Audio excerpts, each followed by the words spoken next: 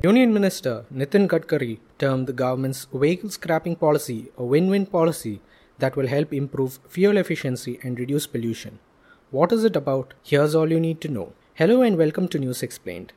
Road Transport and Highways Minister Nitin Gadkari informed the Parliament that the ministry is introducing a voluntary vehicle fleet modernization program which seeks to create an ecosystem to phase out unfit and polluting vehicles. He said, "It is proposed that private vehicles be deregistered after 20 years if found unfit or in case of failure to renew registration certificate. As a disincentive measure, increased re-registration fee will be applicable for private vehicles 15 years onwards from the date of initial registration. It is being proposed that all government vehicles may be deregistered and scrapped after 15 years from the date of registration. The criteria will take into account emission tests, braking and safety equipment, among other tests. A vehicle failing the fitness test may be declared an end-of-life vehicle. This was decided after looking into what other countries like Germany, the UK, the US and Japan do. The Voluntary Vehicle Fleet Modernization Program or Vehicle Scrapping Policy will offer a rebate of about 5% to buyers on new car purchases in lieu of scrapping of the old.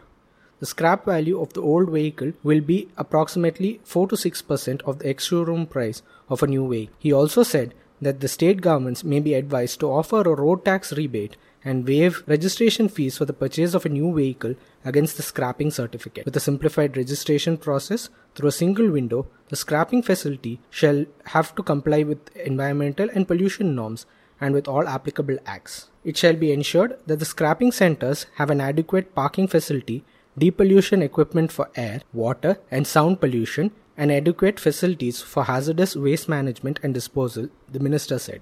What are the vehicles that would be deregistered? Well, the minister noted that older vehicles pollute 10 to 12 times more than fit vehicles and pose a risk to road safety. He said that commercial vehicles can be deregistered after 15 years if they fail to get a fitness certificate.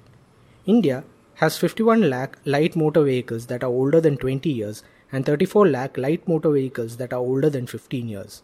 Around 17 lakh medium and heavy commercial vehicles are older than 15 years without valid fitness certificate. The Road Ministry has proposed increasing the registration charges for vehicles that are over 15 years from October 1st this year. The draft notification dated March 15th and published on March 16th has invited comments within a month. Why is this policy important? Firstly, the policy could provide a major boost to the Indian automobile sector, which is reeling under the adverse impact of the COVID-19 pandemic. Secondly, the policy can reduce pollution caused by older and defective vehicles.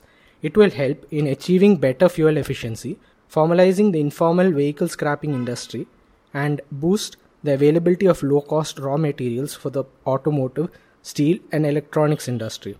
Finally, it can also improve road and vehicular safety. Thank you, and until next time, this is Siddharth signing off.